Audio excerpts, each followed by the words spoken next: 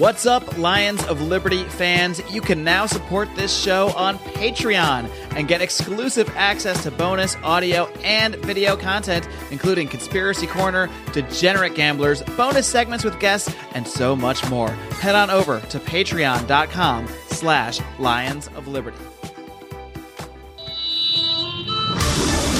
Welcome to the Lions of Liberty podcast.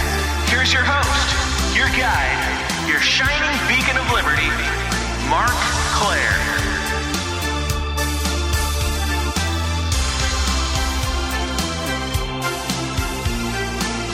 Wow! What's up, kitty cats, and welcome back to the original, the flagship Lions of Liberty podcast that I have been doing for close to 5 years now.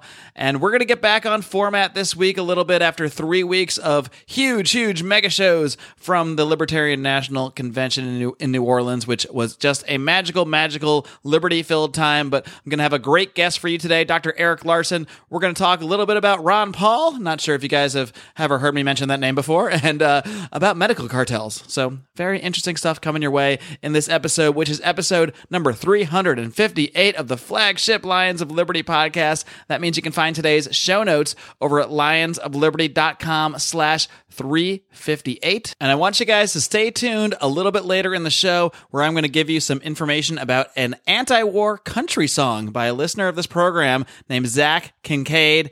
And you can get a free download of that song if you just tune in to this program for a little bit longer. And lastly, I do want to make this announcement at the top of the show here today because I mentioned it at the end of last week's program, but it is official now. We will be launching a new, very short-term spin-off program called Candidates of Liberty, in which we'll be featuring very short interviews with different libertarian candidates all around the country. And we really want to do something to help the libertarian candidates since I had met so many great ones this weekend, so many of whom had reached out asking for interviews, and there was just no way we could accommodate everybody or even a small portion of the people who wanted to get interviewed and spread the word about their campaign. So we decided to do something extra to go even more out of our way and provide a new show for you. So that's going to be starting sometime in mid-August, and it is called Candidates of Liberty. So look forward to that coming down the pipeline. If you appreciate the work we do, all the extra work we are doing for this show, please do consider joining the Lions of Liberty Pride and becoming a supporter of ours on Patreon. For as little as $5 a month, you get access to all sorts of bonus content,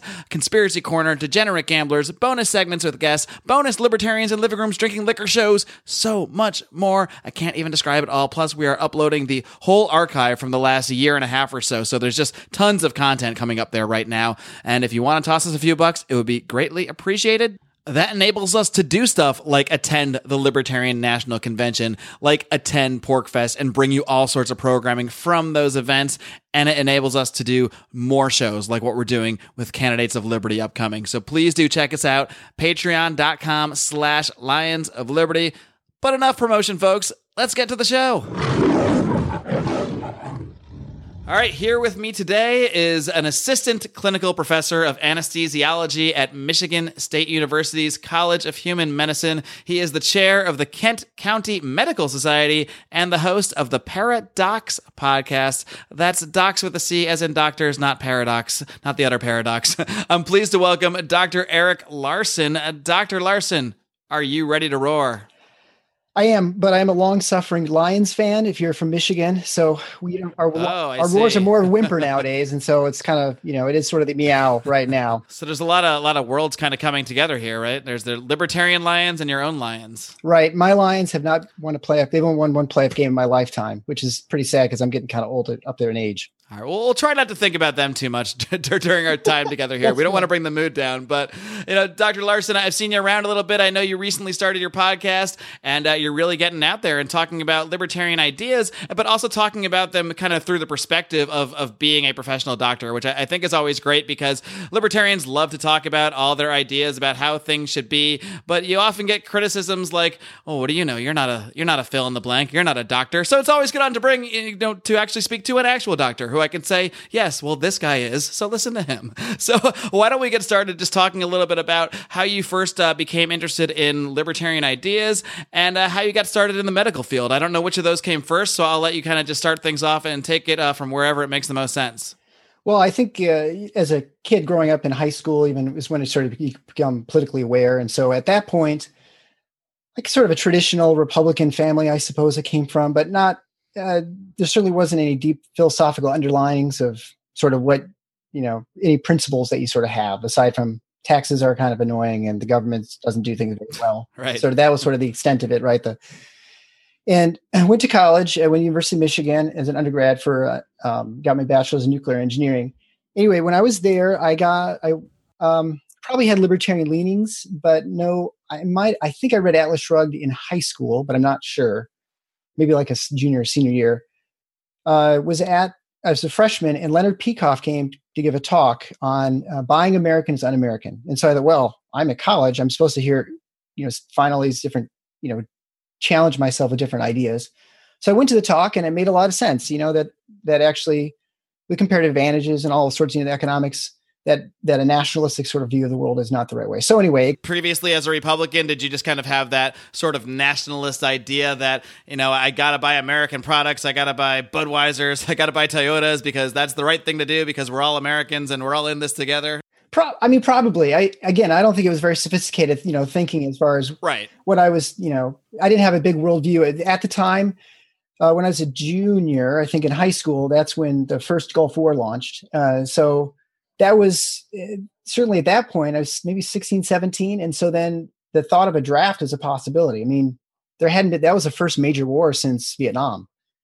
I mean, obviously it was over in 3 seconds, but there was that concern was there and the thought was there. And so just sort of the thoughts of getting drafted, and if that's the right sort of thing, if the government has the power and the right to tell you what to do as far as, go get yourself killed or whatever. Right. And so then at college was kind of a natural extension when I saw the libertarianism. And then I got involved the paper at Michigan called the Michigan Review, which was sort of the alternative publication and the non-daily paper that was a conservative bent, sort of framed around the National Review, that they had a number of these review sort of newspapers all over the country, different colleges.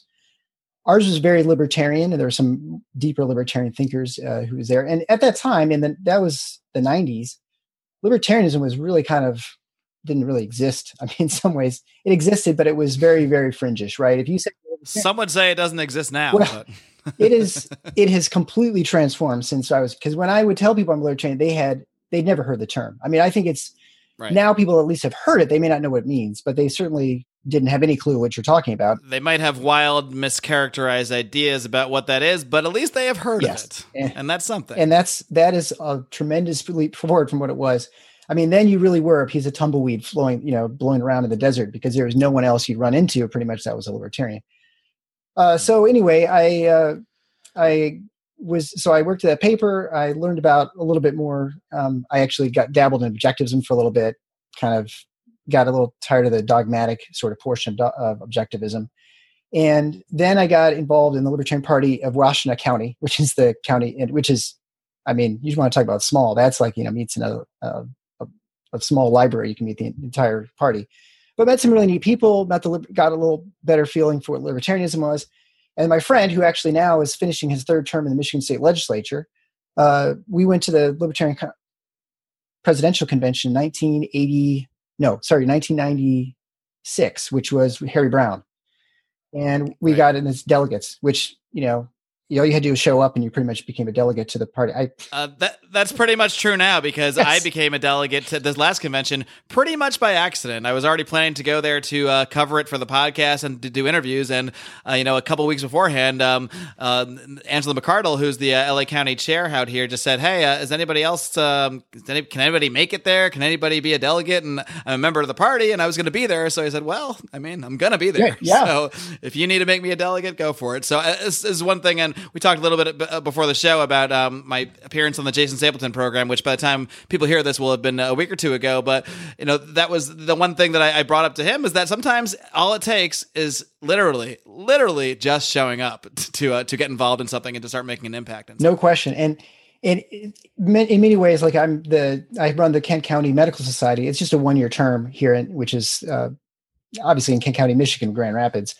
But that was very much any volunteers, everyone takes a step back and you're the one left standing there, right? It's the same thing in the Libertarian Party. Like if you're willing to to show up and do something, there's plenty to do. And there's probably far more than you could ever accomplish. And so, it's easy to have an impact within the party.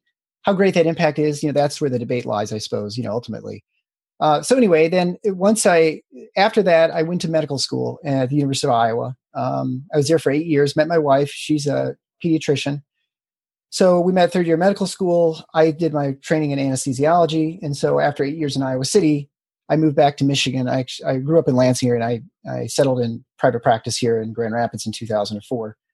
I didn't do any sort of libertarian activity, or very minimal, while I was in Iowa, just because it's medical school and residency. You don't have time to do much aside from just read. Do anything. I mean, except study, right. I mean, you have Reason magazine, and occasionally I look at Reason websites and things like that. But I mean, that was kind of the extent of my contact with libertarians. It was before you had so many great libertarian podcasts out there that you could go and listen to. Yeah, well, I mean, to be honest, I didn't know what a podcast was until about 4 years ago.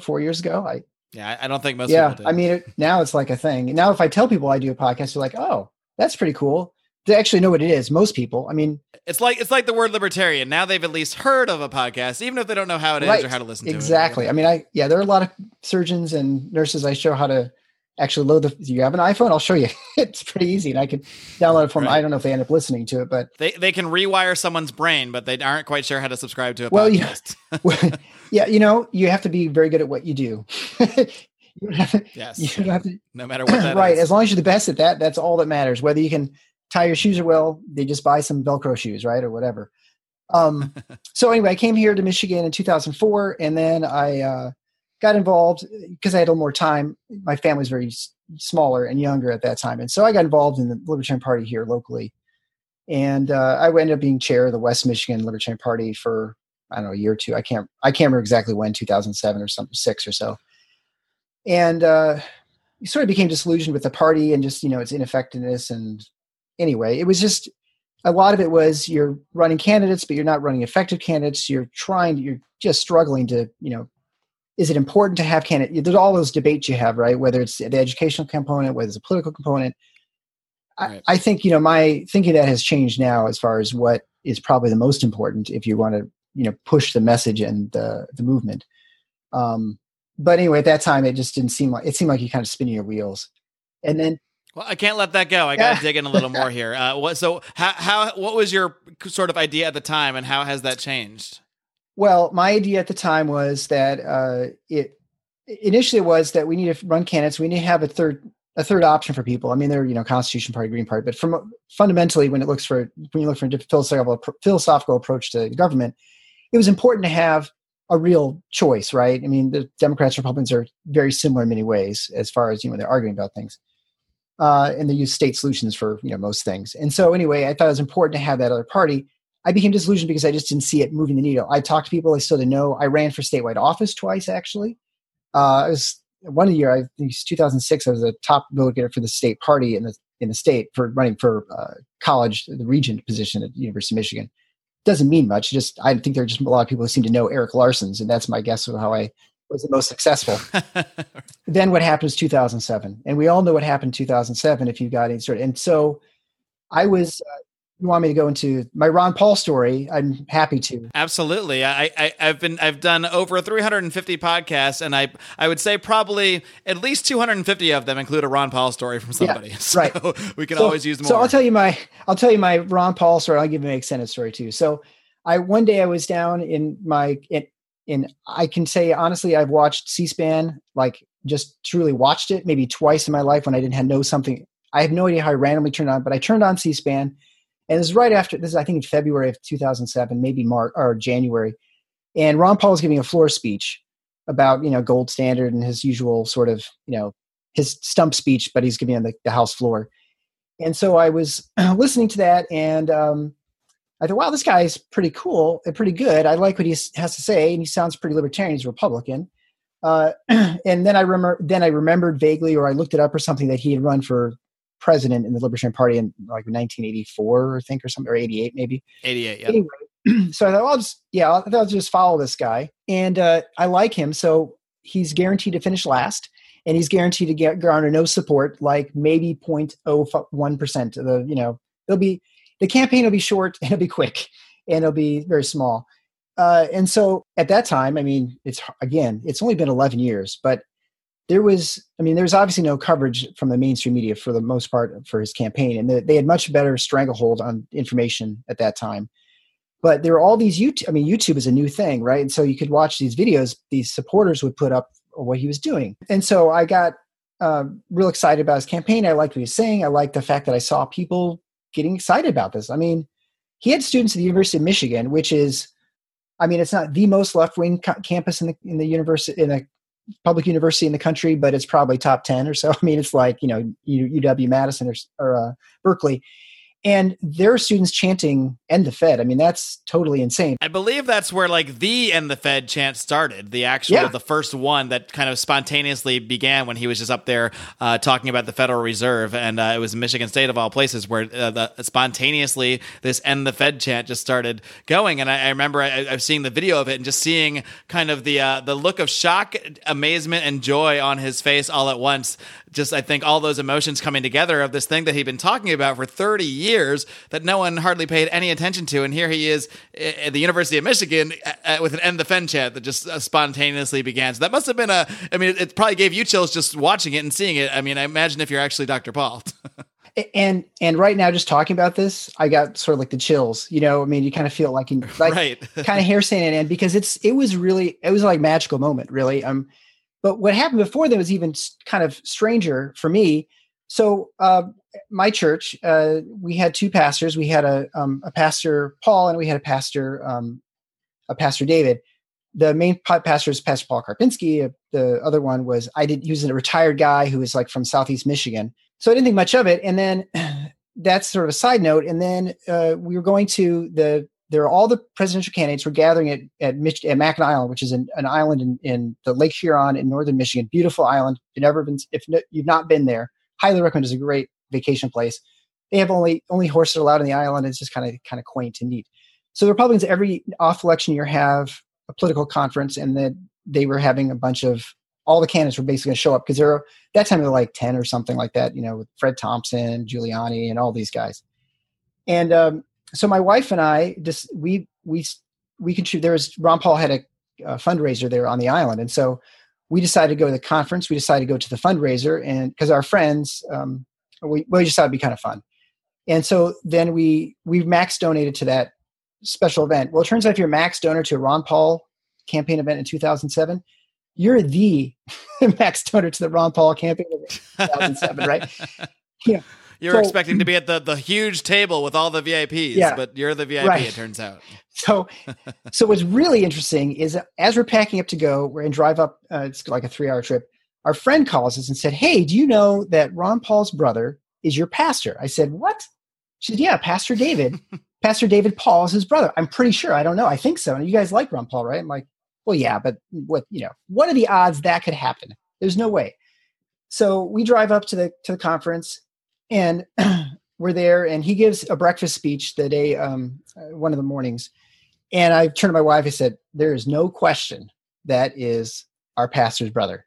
Because, they have different accents because I think Ron spent most of the time in Texas, and his brother was in Pennsylvania, Michigan. But like mannerisms, how that sort of siblings have sort of similar things. The way they hold the lectern and talk is that like there is, little question that they are related. So we actually hop on our bikes. We ride down to the hotel where they're having the fundraiser right afterwards. We're the first ones there, and also we're the only max donors. So we get in, and we're waiting, and Ron Paul arrives, and I've got 15 minutes with Ron Paul all by myself with my wife. So we're talking to him for a bit. I said, "I'm pretty sure your brother is our pastor." And he said, "Oh, David, is he down?" Yeah, because he happened to be, he and his wife were on a trip to Italy. So we're like, "Oh, yeah." And so we talked for a while, and of course, I've got 15 minutes all alone with Ron Paul. What do I talk about? Do I talk about economics? Do I talk about gold standard?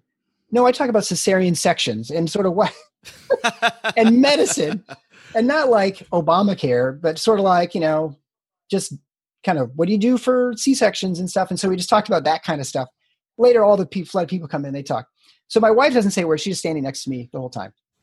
So we go back from the conference, get back to church, and I go up to the next week. The pastor comes back from vacation. I said, "Pastor David, do you know that I ran into your brother?" And he was wondering where you were. He's like, "Oh, Ron was there. Yeah, great." And yeah, he said he met this really nice blonde woman from my church. I said, oh, well, I mean, he met a couple of us, right? He just mentioned her. He didn't say anything else. So he didn't mention a man there with her at all. No, the guy who was talking to him. Clearly, I wasn't very interested in talking about C-sections, right? So, so what happened then is his brother, of course, he was about, I think, 3 or 4 years older than Ron. And he had, no dial-up, right? And this is, again, hard for people to believe in 2007. So he had really no internet access. And so the campaign, the only way to follow it is, of course, through the internet, through YouTube and, the money bombs and all this crazy stuff that was happening. You weren't going to tune into Fox News or CNN and see anything about the Ron Paul campaign. No. And the money bombs and where he raised all that money suddenly. I mean, we knew about this happening. He said, yeah, I talked to Ron. He said, there's going to be this thing happening. I said, yeah, no, I know all about it. And so I would give him updates and say, oh, we saw this and that. And there's a speech he gave here or whatever. And so we sort of had we had developed a really neat relationship with he and his wife, who are, he's a retired pastor from Southeast Michigan, who just came in to help out our church. He just moved out to this side of the state. And so anyway, the campaign was over. We invited he and his wife to the party. And so during that whole time in 2007, we had meetup groups because that was the way you sort of got together and sort of ran the Paul campaign, because there was no Ron Paul campaign. Essentially, they had some. It's just whoever shows up to whatever, right? to meet up, and that sort of thing. You can't get a sign. You could get some. You had to order your own like bills, like the handbills that you'd hand out and stuff. So we would order stuff, and there were a bunch of us in town. I was like the publicity coordinator or something like that. So at that point, then I started showing up at Republican Party meetings, which were, because that was John McCain at that time. Pretty much, he was the front runner. And there was nobody in the Republican. You go to the county meetings, and there was like 3 people, and this is one of the largest county parties in the country. There was no grassroots support for the candidates at that time. There's 3 regular Republican people, and there were like 20 of us Ron Paul people in the room, not trying to take over, just trying to get involved and try and help. So we set up the Tea Parties, the initial Tea Party that happened after Obama got elected, because we were the ones who were around. But anyway, so then after the election was over, I was during the campaign before the January primary in Michigan, I looked up for all the FEC donors to Ron Paul, and of course there aren't that many, so it's not hard to track them down in our area zip codes. And one of them I noticed was a guy named Justin Amash. So I thought, oh, well, this guy, I don't know. I contacted all the people who were, and I never got a hold of him. But then I saw that he was running for state house, and he lives 3 miles from my house. So I saw he was running for state house, and so I reached out to him and said, I saw you're a Ron Paul supporter. Would you like to meet sometime? And he said, sure. We met. And I remember coming back to talk to Marcy. And again, at this point, I was probably, you consider a Libertarian Party member. And I said to my wife, Marcy, if this guy is half as good as he was when we talked, that I'm all into the Republican Party as long as he's in, because he can transform this party. He's radically different than the typical Republican. And, but fortunately for me, he won't win, because people I support never win, right? Lo and behold, he beat the competition. He beat the established candidates pretty handily, and did amazing things. He was even more amazing in the House and actually in office than he was with posting things on Facebook and being the only one voting against things. He'd tell me stories so we became very close friends, and we've been good friends ever since. And so that's how I got to know him. And the neat thing about later that summer is the Paul brothers would have family reunions the Paul family had a family reunion every year, and they would rotate it between all the 5 brothers. There are 5 of them, 2 in Texas, and then North Carolina, Pennsylvania, and Michigan. And so in 2009, I guess it was here in Michigan. And so my pastor said, hey, do you want to come to my family reunion? I think my brother's going to be there and all that. So I said, sure. He said, so Rand wasn't there because Rand was running for Senate at the time. So I didn't get to meet Rand, but I sat down with a dozen people, all the Paul brothers, and just had corn on the cob and hot dogs, and just sat around and hung out with them. You're part of the family now. It was a very blessed experience. It was really neat. And, Ron's like, you need to run for office at some point.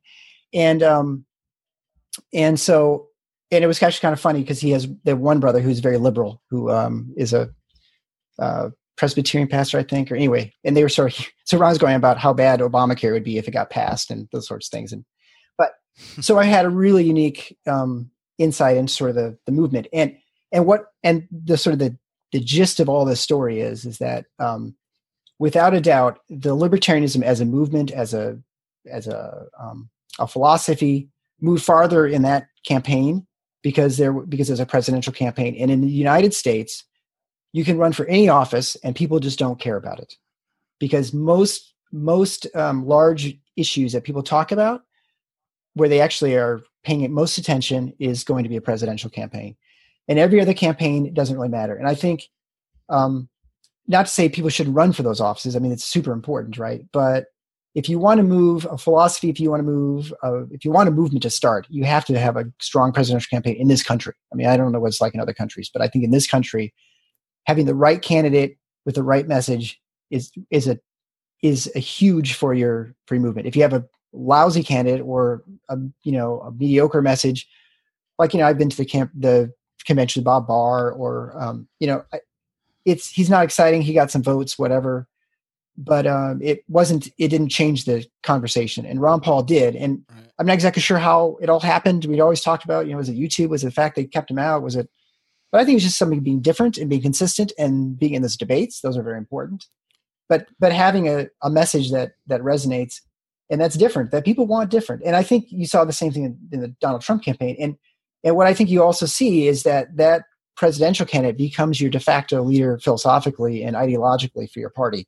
And you've seen that with Trump, where you see a Republican Party that has very much changed in how it views free trade and how it views a lot of things.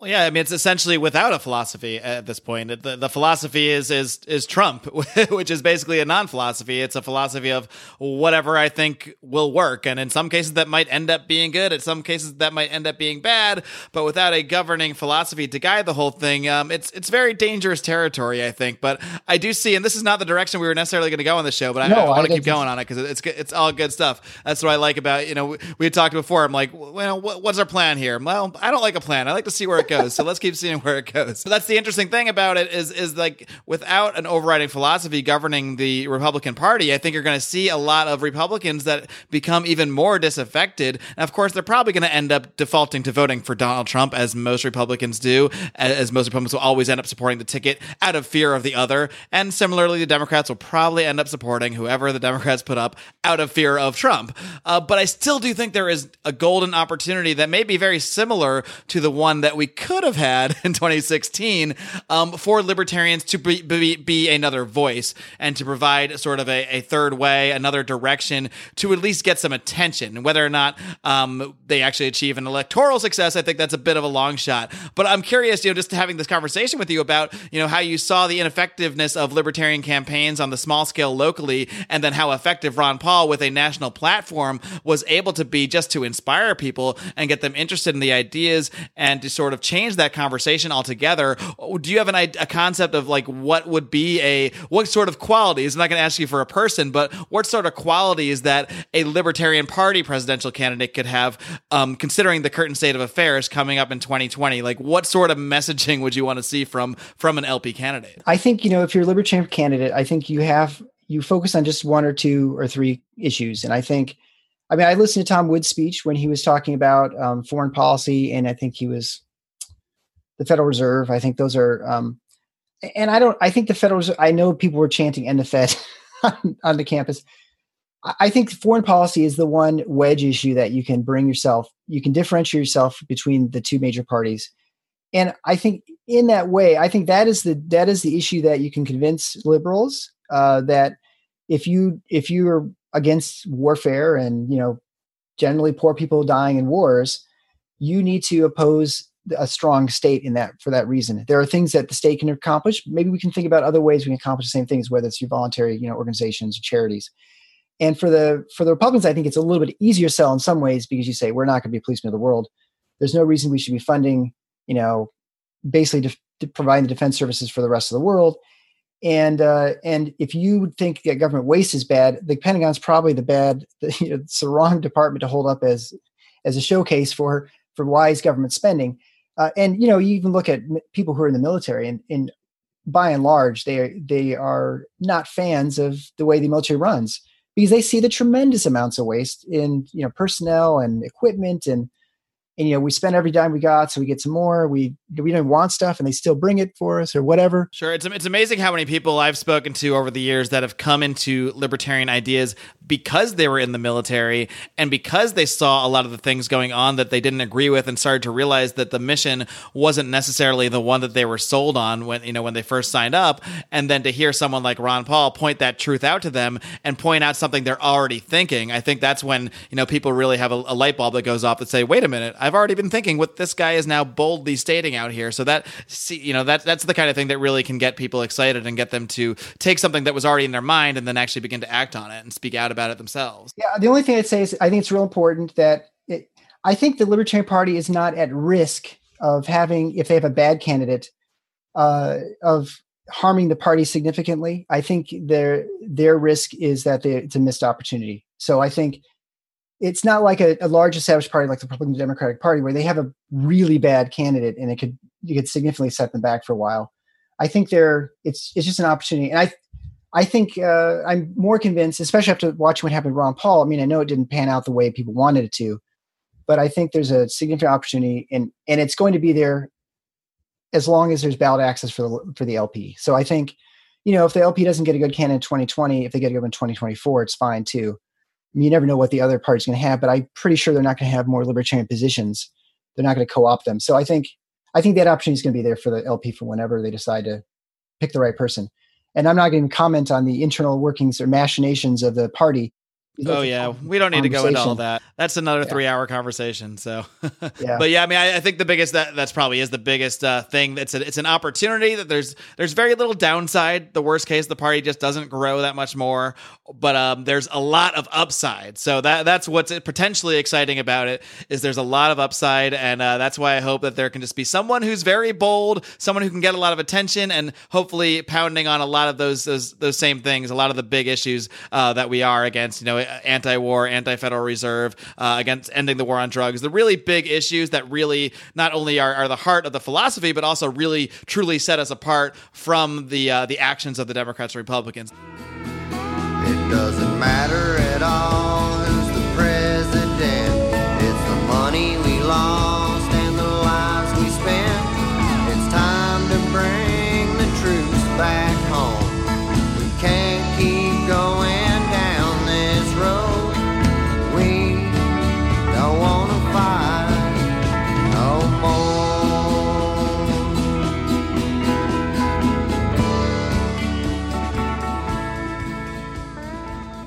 All right, guys, and that was an excerpt from the song No More by Zach Kincaid, because the United States has been at war for my entire adult life.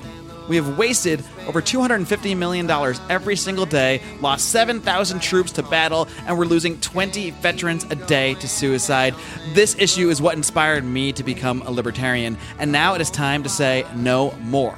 Once upon a time, in my parents' generation, the message of peace defined a generation of music. Yet somehow, 17 years of fighting has not seemed to inspire this generation. And right now, the ideas of liberty are growing because of podcasts like this one, and now you can help spread the message of peace and liberty through a song. Zach Kincaid is a fan of the show. He's a songwriter from Northern California who just released a brand new album, which includes this song, No More, inspired by countless conversations with veterans of this terrible and unnecessary conflict. Listeners of Lions of Liberty can get a free acoustic download of the song over at rotgutcountry.com/roar.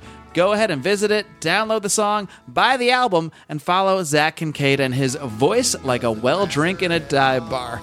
You can find out more about Zach by heading over to Rotgut Country, that's ROTGUT country.com, and across social media at Rotgut Country.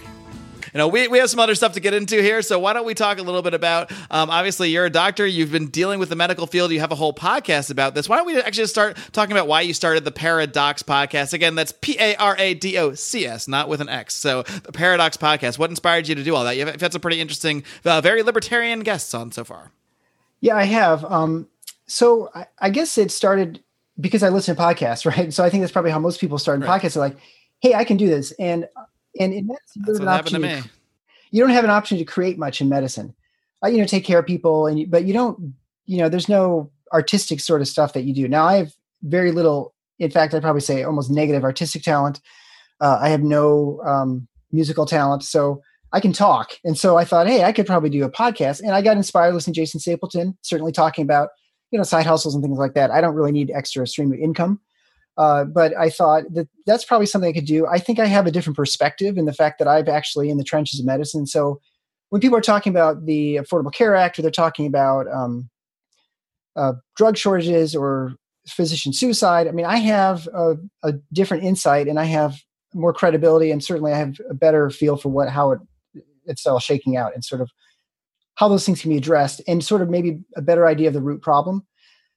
So that's why I decided to start the podcast. I thought I had a good 4 or 5 episodes of content, and I just am actually publishing 14 tonight. So I just keep getting more. I don't know if you have this problem too, but I think just when I think I'm running out of people to talk about and things to talk about, I have someone contact me or send me a book or something. I'm like, oh yeah, this is pretty cool. And so, and it's not always, and it's not a libertarian show in the sense that I don't ever talk about libertarianism. I think in my Patreon page, it says that I'm a libertarian, but that's pretty much like the only places anywhere. It's just a descriptor of you, but it's not the focus of the show in the marketing sense.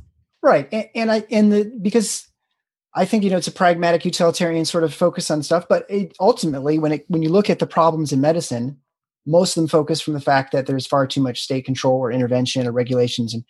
And so how do you tackle those problems, and how do you find solutions? And so, I think most of the solutions rest in relying on patients and physicians and to try and solve them themselves. And generally lots of the problems are caused by people who get in between them. And, whether that's government payers, insurance companies, whatever. And so that's what we talk about. So let's dig into that a little bit more. What are some of the biggest ways that the state intervenes in that relationship between the doctor and the patient that sort of distorts the market, distorts that entire function that really in an ideal society would really just be mostly between that doctor and that patient? But for some reason, there's all this other stuff that goes on in between. Right. And I mean, the stuff in between is always the stuff that people feel. And that's what causes the biggest problems. I mean, the obvious things to talk about is the third party payer system where, I go into a grocery store, I buy a steak, I walk out of the store, I'm provided good steak, and, the store has every incentive to provide me the right steak and to provide a price that's reasonable. I know how much money I've got, I know how much money I have to spend. And, I can figure out, how much, depending on what quality, if I'm just feeding the kids, they don't care what, I can do ground beef versus if I'm just feeding my wife and we have something nicer. In medicine, it's not like that. In medicine, it's entirely different, right? So in medicine, I don't care. I walk in, I don't ever pay anything. And so as a consumer, I don't care what I get. I'm also, and for that reason, I'm less, I pay less attention, since I'm not paying attention to price, which gives you a sense of scarcity.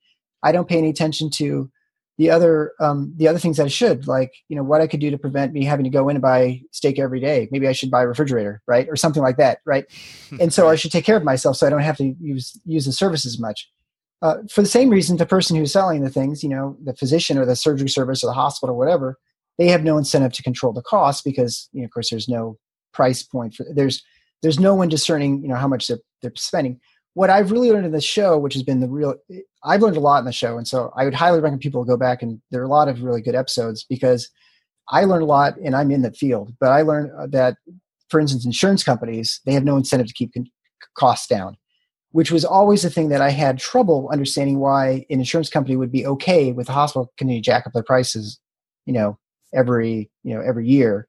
And then with healthcare inflation, which far outpaces anything, I think, maybe outside of higher education. Why are insurance companies okay with that? Because on the basic logic of it, and through how most of us think of insurance companies, most of them think of, oh, these insurance companies, they just don't want to pay. They want to save money. They want to not pay out. So why would those two things don't seem to really jive? They don't want to pay out, but they're okay with the hospitals jacking up their rates. So what's the disconnect there?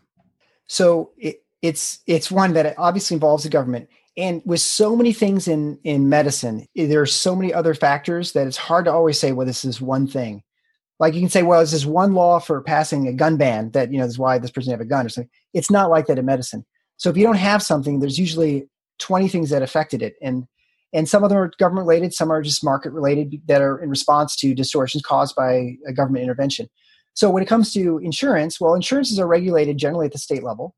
but they're also regulated in some of on the federal level by requirements for what insurance has to offer, or, like no, they have to accept all pre-existing conditions, or they have to insure you till age 26. So you're married, you have a kid, and your parents are paying for your kid and the delivery. I mean, weird stuff like this, right? And so the more provisions and the more regulations there are, it obviously makes the market smaller because the small players can't play. They can't pay to participate. And so from a regulatory standpoint, you've got rid of all the small players. And so from a competitive standpoint, now you have less people who are in the market who can compete. And so when you only have a few people in the market, they are competing on how much they spend. And so they have every incentive to not spend money. But they are, when you get your bill, it says, you get that large paper that comes with it. This is not the bill. This is the explanation of benefits, right? Everyone's gotten that if they've gone to the hospital. It was a $23,000 hospital bill. We saved you $18,500. Your copay is covered, and you only have to, you owe $750 or whatever, right? Suddenly it sounds like a great deal somehow. Right. If they say we're going to cut off 90% of the charges, if the hospital charges instead of charging $10,000, charges $100,000, well, the insurance company still saves you that 90%, but now they're 10%. They're getting that other 10%, right? And so they actually get more because they're also getting more premiums out of you. And so for them, they actually make more money the more the charges go up. And when I talked to Keith Smith, who runs a surgery center in Oklahoma. Yeah, great guy. He's been on the show before. Yeah. And so I remember going to a conference here in Michigan where he talked about that. And it never made any sense to me because he would go to these insurance companies and say, well, just come to me. I charge less than the hospitals because you want to save money. But they don't, because their incentive is to increase the premiums, is to they make money when you spend money. And in many cases now, they're insurance companies that are owned in part by healthcare systems. We have University of Michigan, they have their own healthcare system, and they have their own insurance programs, right? So you have an extra sort of weird sort of incentive for controlling costs, right? You have one side that supposedly wants them low and one side wants them high. Well, that clearly they can't possibly both be successful when they're sort of working together. So that I've learned. The bigger thing too for me, and this is something that very few people know if you're not actually in medicine. If you're in medicine, you absolutely are aware of this, and it's super frustrating. But there's a gigantic shortage of medications in this country, of generic medications. And this is the thing that was the most interesting episode I had, which is episode 5, where we talked about group purchasing organizations. And so if you think about hospitals at one time, they were very small charity organizations. Your Sisters of the Poor, they put together in 1910 or 1920, they built the hospital in your town. They did not build, $80 million structures with huge healthcare systems attached to it. They're very small and charitable organizations. So they didn't have any money and they had no administrative force. I mean, they were run by a couple nurses and a couple doctors who sort of had many privileges they provide to other local doctors. So for them to get group purchasing, to get bulk discounts for supplies like bedpans and syringes and needles, whatever hospitals needed at that time, sheets, they formed these co-ops and contracted with them to provide hospital supplies, which made a lot of sense because, if you have 30 hospitals that kind of join together, they can get better prices. And so that's a way for them to control costs. Well, healthcare changed obviously through the 80s and 70s as things consolidated many ways because of government intervention through Medicare and the CMS, Center of Medicare Services. But anyway, when they got bigger, Congress passed a law in 1987 called the Safe Harbor Act, where they allowed these group purchasing organizations and pharmacy benefit managers, and those are the companies that write contracts for the pharmacies. So the two parts there's one for the hospitals, one for the pharmacies. So these group purchasing organizations right now control about 90% of all the supplies you get into the hospitals. And so if you are a medication producer, like let's say you make lidocaine, which is a common local anesthetic you use for, numbing someone up, you have to get into the formulary of these group purchasing organizations. And with the congressional law in 1987, you had to pay membership to these group purchasing organizations to get your medication allowed by them. Well, that's all fine and good, except that this group purchasing organization would continue to jack up the prices. On the other end, they provide rebates. I'll use air quotes here for those who can't. I'll tell you for those who can't see, to the hospitals for using all the things on their formulary. So as long as you don't buy outside the formulary, right? So what happens over time is, this is 1987. we did not have significant drug shortage until mid 2000s, maybe 2008, 2009, they started showing up. Now it's a huge problem because what's happened is I used to be an innovative pharmaceutical company, and I did really good job making lidocaine, this local anesthetic. But now it costs, say, $20 million. I'm making up numbers. I don't really know the amount. Say $20 million to be on this formulary. Well, I can't, that margin for a generic like lidocaine, I can't make it in just one medication. So now I need at least two. And eventually you get to the point where you need at least 50 medicines or something to actually be able to get into this. So of course it narrows down the market to where now very few people can actually work at that scale. Right. And so this is right. And so what happens then, there's a fire or there's a hurricane or something happens. The FDA comes in and said, you've got rats running around your lab. So we're shutting you down. And now there's no flexibility. There's no slack in the market. Like normally, if there's a hurricane that rips through a toothpaste factory in San Juan, no one notices because there are 2,700 other toothpaste factories in the country. But that's not the case in medicine. I mean, that's obviously partially because the FDA and their regulations as far as, who can make it and, all those rules for production. But in many ways, it's because of these group purchasing organizations, which don't make anything. They don't produce anything. I mean, they don't distribute anything. They don't warehouse anything. They just write contracts. And they make money from the hospitals. They make it from basically people paying to play. And so what happens now is something happens like the hurricane that hit San Juan, and we suddenly have no normal saline in the country.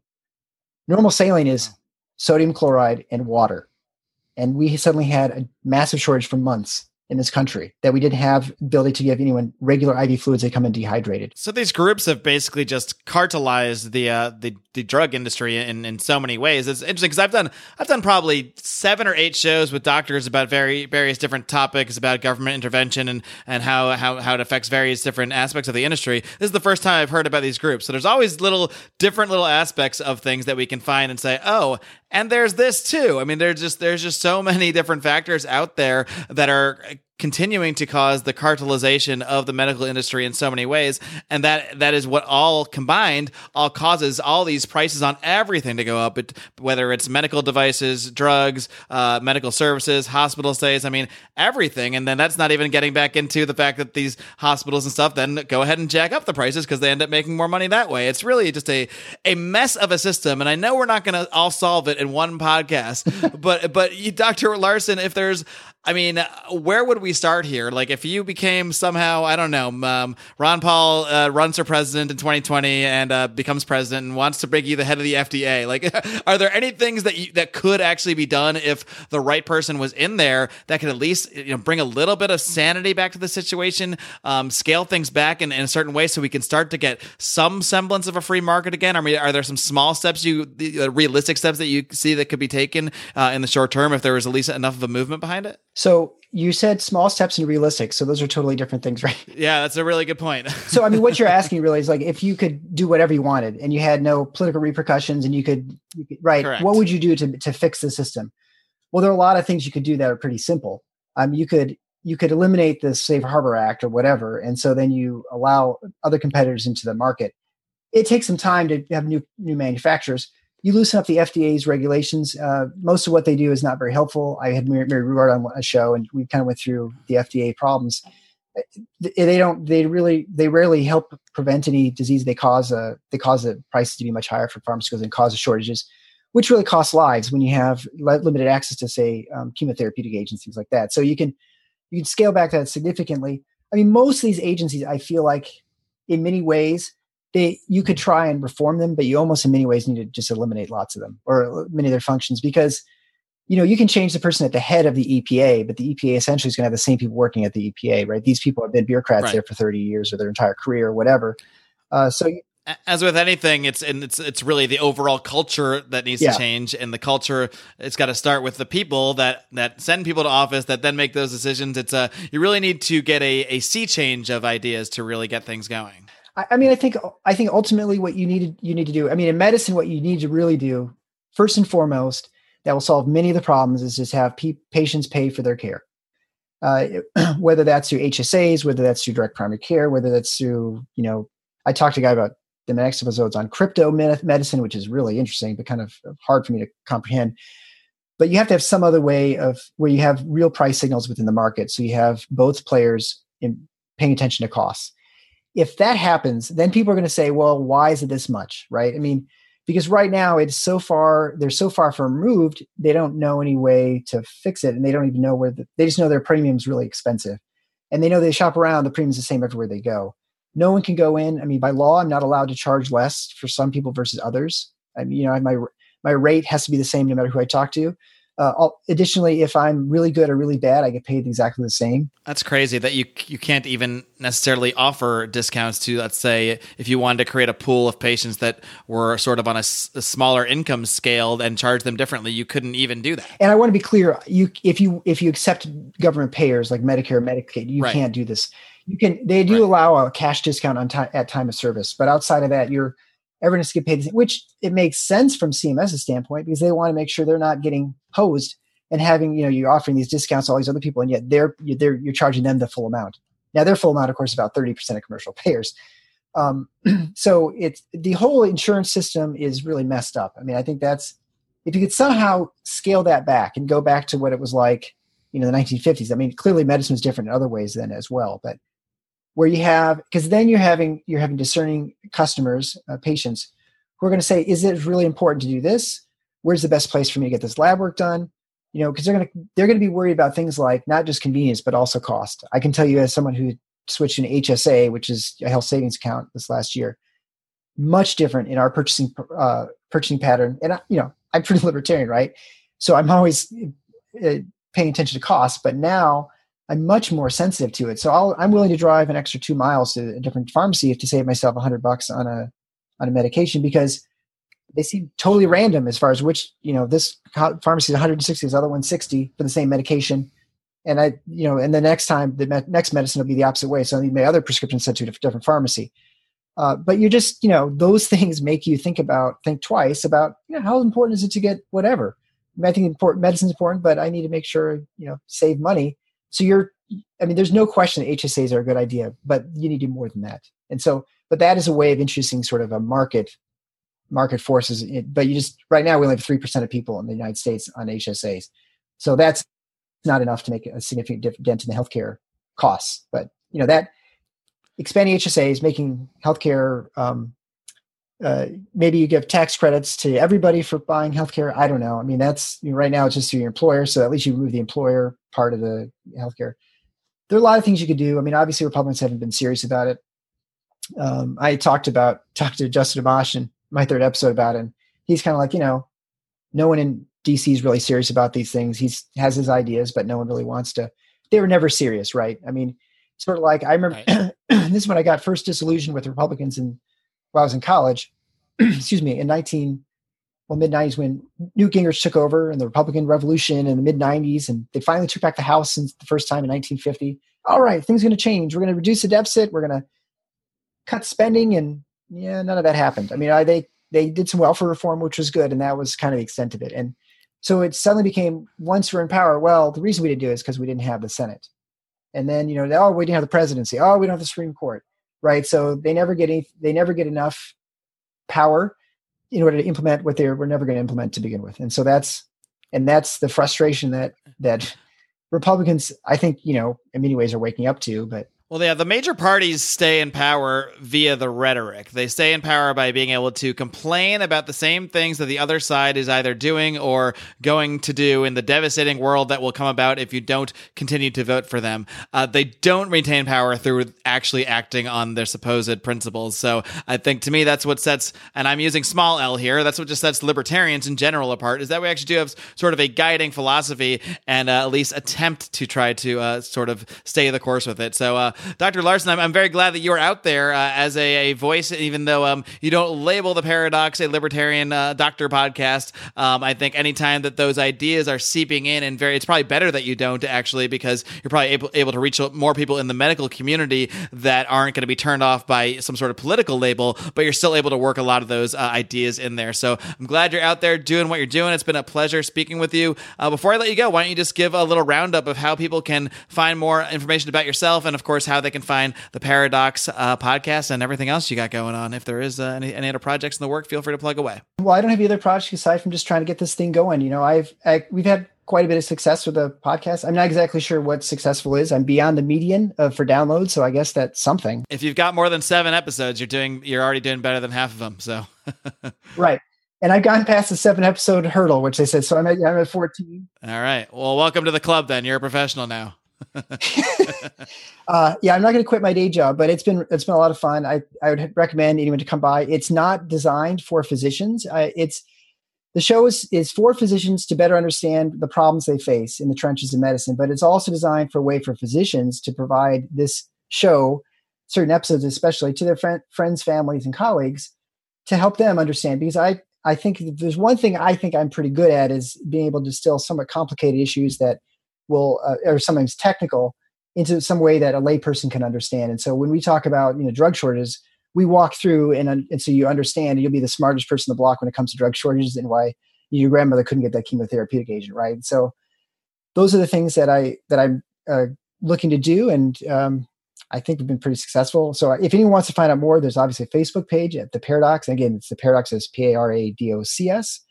I'm on Twitter at Paradox. And then the website's the easiest way to find it is The Paradox, is TheParadocs.com.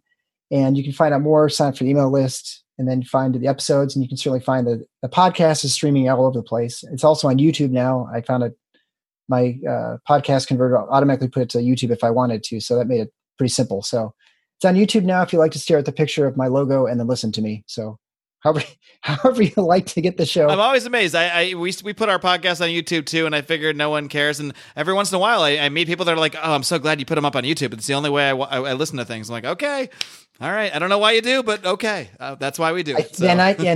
I'm thinking, what should I have video or something? But that's really complicated. And it's the hardest thing I found with the show is to try and get 2 doctors' schedules who generally have families and busy practices and stuff to try and coordinate for 1 hour a week is actually really, really it's got to be a task. And so that's actually been the hardest part about the show. But it's, I've had lots of late night interviews and weird times. But again, it's been a lot of fun.